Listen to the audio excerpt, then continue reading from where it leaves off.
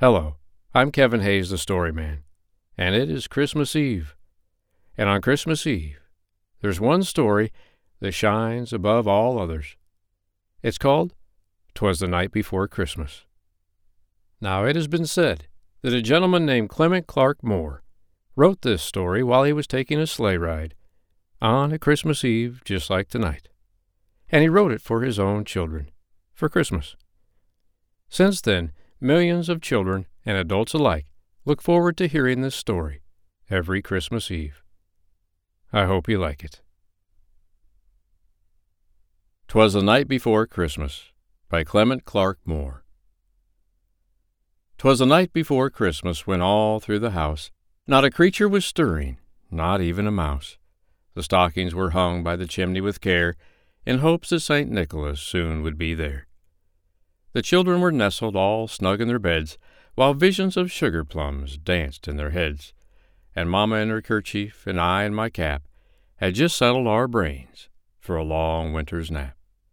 When out on the lawn there arose such a clatter, I sprang from the bed to see what was the matter.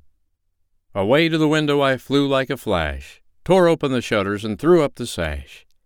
The moon on the breast of the new-fallen snow gave the luster of midday to objects below, when what to my wondering eyes should appear but a miniature sleigh and 8 tiny reindeer. With a little old driver so lively and quick, I knew in a moment it must be St. Nick. More rapid than eagles his coursers they came, and he whistled and shouted and called them by name.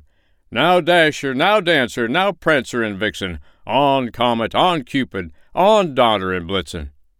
To the top of the porch, to the top of the wall, now dash away, dash away, dash away all." As dry leaves that before the wild hurricane fly, when they meet with an obstacle mount to the sky, so up to the housetop the coursers they flew, with a sleigh full of toys, and St. Nicholas too. And then in a twinkling I heard on the roof the prancing and pawing of each little hoof. As I drew in my head and was turning around, down the chimney St. Nicholas came with a bound. He was dressed all in fur from his head to his foot, and his clothes were all tarnished with ashes and soot.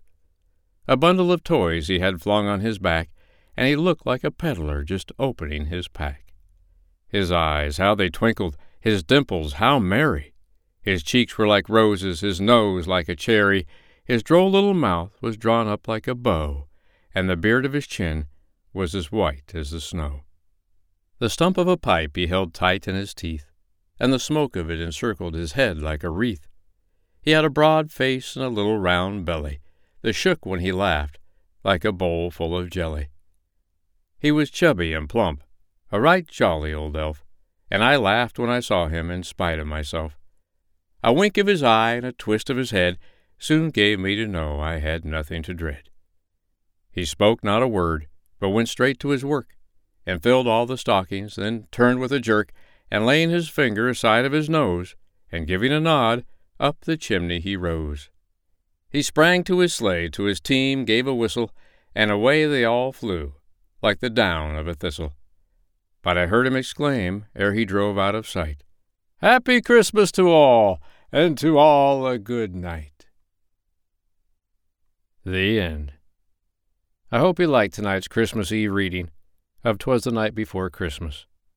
As I said, it's been said it was written by Clement Clarke Moore around 200 years ago. Little did he know that millions of children and adults alike would look forward to that story on Christmas Eve every year. I hope you enjoyed hearing it as much as I enjoyed reading it to you. I wish you a very Merry Christmas. I'm Kevin Hayes, the Story Man, and I'll be back tomorrow night to read you another bedtime story. But for tonight, get to sleep. Santa's on his way. Good night.